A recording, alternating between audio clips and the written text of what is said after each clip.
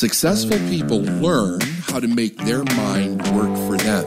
I'm David Nagel, and this is the Successful Mind Podcast.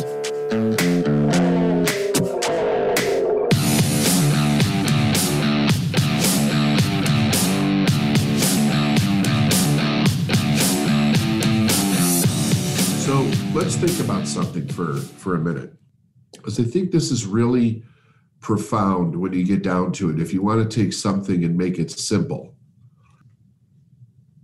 And I think I've told you this before. Years ago, probably, I think it was in the 90s. It had to be in the 90s. I remember Tony Robbins told me, somebody, I don't know if I asked the question or somebody else did, about how many people actually go away from his seminars and do anything with, or how many people don't do anything with the material, with the seminar itself. And he said that it was about 85% or greater. Don't do anything. Nothing. And at the time, I thought that was astounding. Like, I couldn't believe it. And of course, that was my own ignorance about a lot of different things. But regardless, I thought it was pretty interesting. And over the years, between that experience and many, many other experiences of me watching individuals really not do anything with information that would completely change their life, I was thinking, when does this first break down? Like, if you're analyzing the person, if you're looking at the individual, what is the crux of this issue? And I think what it is this. I think that, and let me just add one more piece to this. So I will often talk to somebody about turning your annual income into a monthly income. And let's say I'm talking to an audience and I'm talking about this.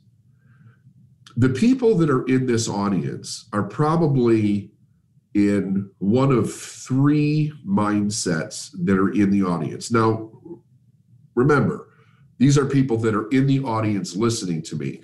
So for whatever reason, they're in this audience, meaning that they had to say yes to something, whether it is me speaking for another company, or they're coming to something that we've done, or somebody else is putting me on their stage. There's a reason that they're in this audience. And still, I would say that there's probably one of three camps mentally, psychologically, that they're in. One would be, that's freaking amazing.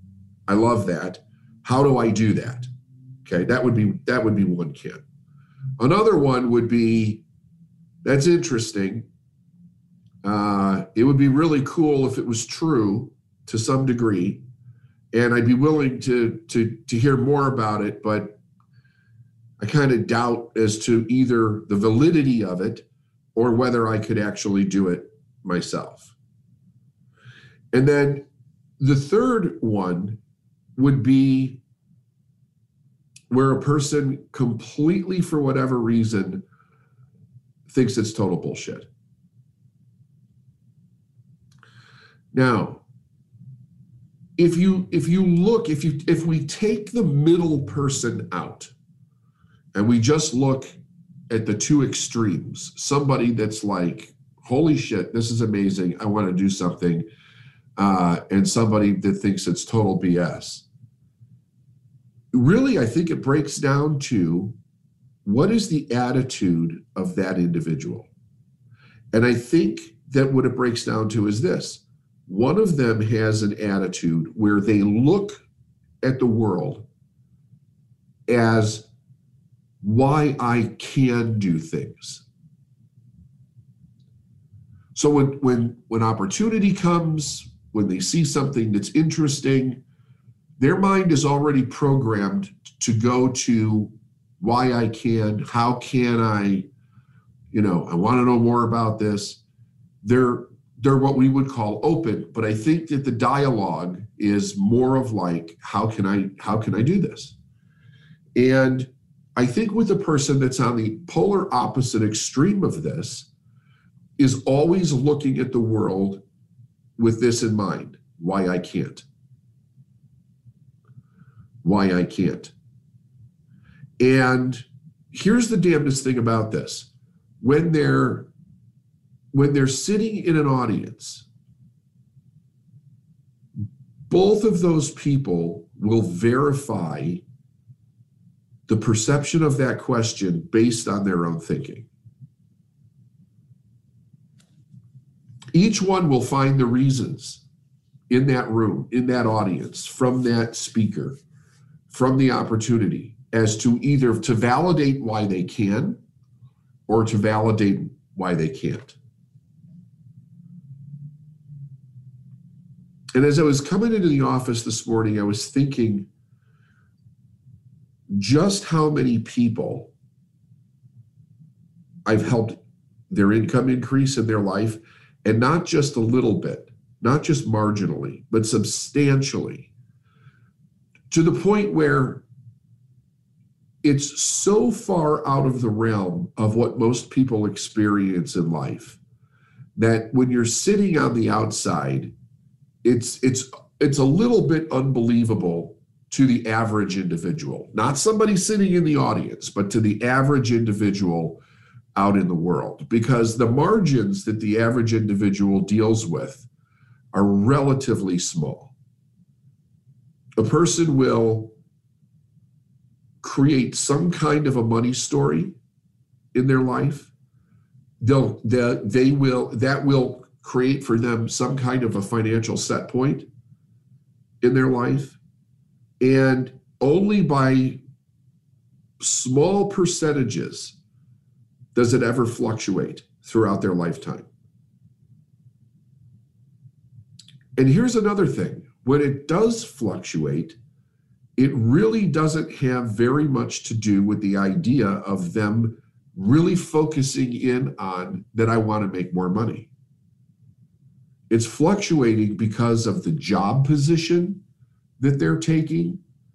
Usually there's a lot of other factors that are involved. Money might be involved, but it's usually not the primary factor. It may have something to do with their family. It may have something to do with where they want to live. It may be some circumstantial crisis that's causing them to have to do one thing or another. You know, like a person goes through a divorce and they decide to move. They don't want to be around their spouse, or they change jobs, or they have a change of interest in life. But the point is that those individuals really aren't looking at the money as the primary decision maker from the perspective of really making a lot more. Not that there wouldn't be some people that do, there would be. But even then, when you look at it in retrospect, the amount that they're making is marginal. It may seem like a lot to that person, but only because the normal raises and increases that they get in life are actually very small. So people develop this attitude of mind where they accept that they're within a bracket, so to speak, of how much they're ever going to really be able to earn in life. And anything outside it, when you start thinking about it from a mindset perspective, anything outside of that mindset, either to them is just ridiculous, or it's magical thinking in some way, or a con, because it gets pushed out as not being for them. Because safety is usually their primary motive in life, safety and certainty. They will immediately look for all the reasons why this won't work.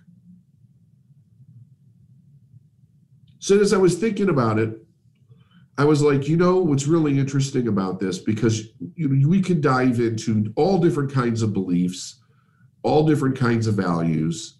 And the truth of the matter is that I have seen people with the same beliefs and the same values, and one person changes and the other person doesn't. It's really quite interesting. You get down to the concept of desire, where one person wants it more than the other. And I think that part of that idea, part of that desire, is it controls the attitude of how they look at the world. If you only see what you want to avoid, it's very difficult to move ahead. And one of the reasons why I wanted to talk about this was because about the idea of avoiding mistakes. And avoiding mistakes would be on the same parallel as this attitude of why I can't. Because that would also be one of the reasons why they can't. They can't make a mistake or they lose everything. Or everything financially would be one thing, but it's also everything as far as the people that are around them and what those people actually think about them and about what they do.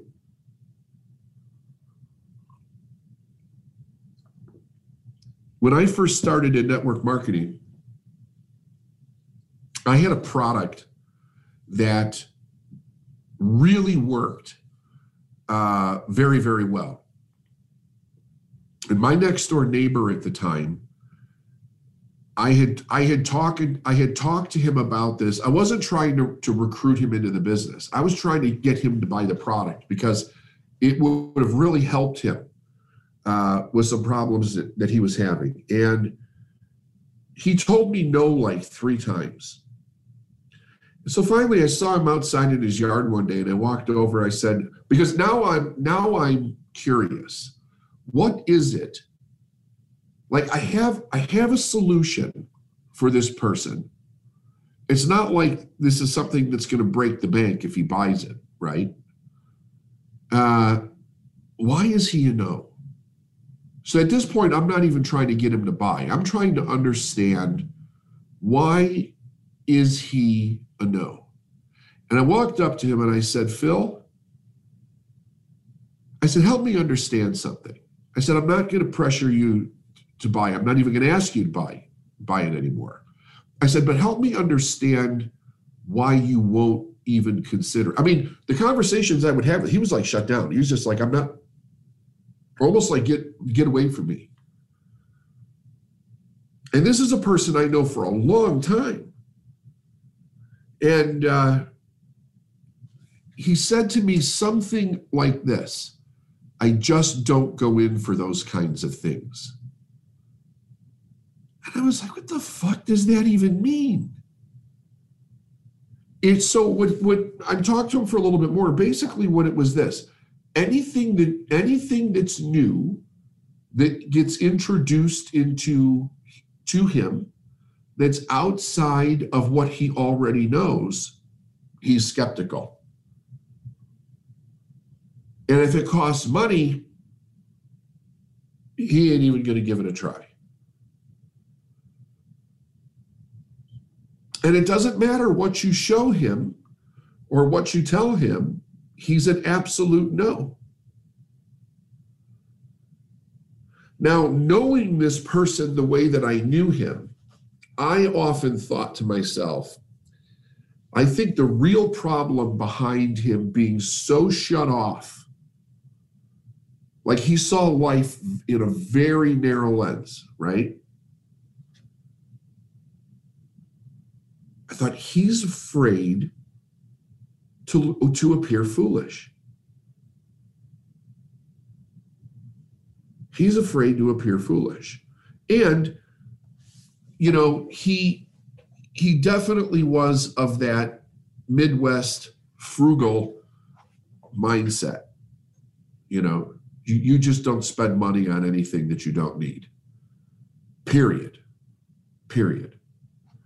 And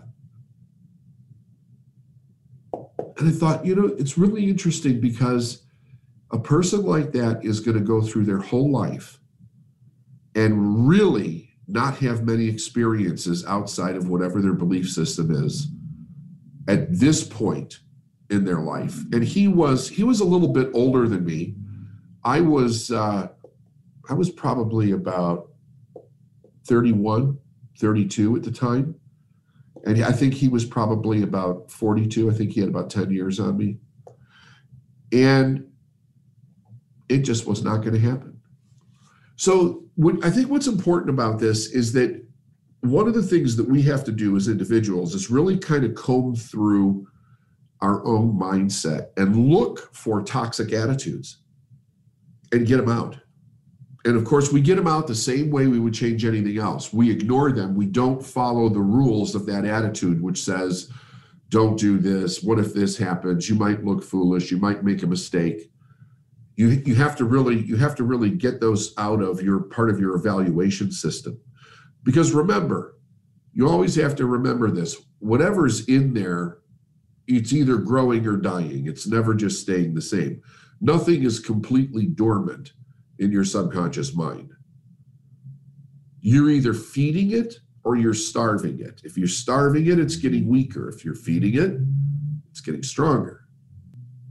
But this would also be a great exercise for you folks to observe other people with. Not to change them, not to do anything with them, but to observe. What is, if based on these two attitudes, how I can and why I can't. Watch other people. Watch them. And watch them justify their own perception based on one of those two attitudes. You'll learn a tremendous amount. You really will. Don't judge them, though, because if you judge them, then you get into your own story and you're not actually observing. You're having an inner dialogue at that point. But if you just observe, I think you'll find it really, really fascinating. And those are the people, by the way, that it's very difficult. Like, let's say that they came into your sphere in some way to possibly do business with you. These are probably people that if you're really thinking, you don't want to do business with. Because those are the people where the saying is, if you have to drag them in, you have to drag them around. They're not in all the way, which means they're really, even if they do come in because of some outside pressure or whatever, they're always going to be looking for what's wrong. And of course, they'll find it because it's the opposite side of what's right. There's something wrong about everything, and there's something right about everything that's wrong. That's just an idea for the day, Really pay attention to your attitude of mind and watch it in others.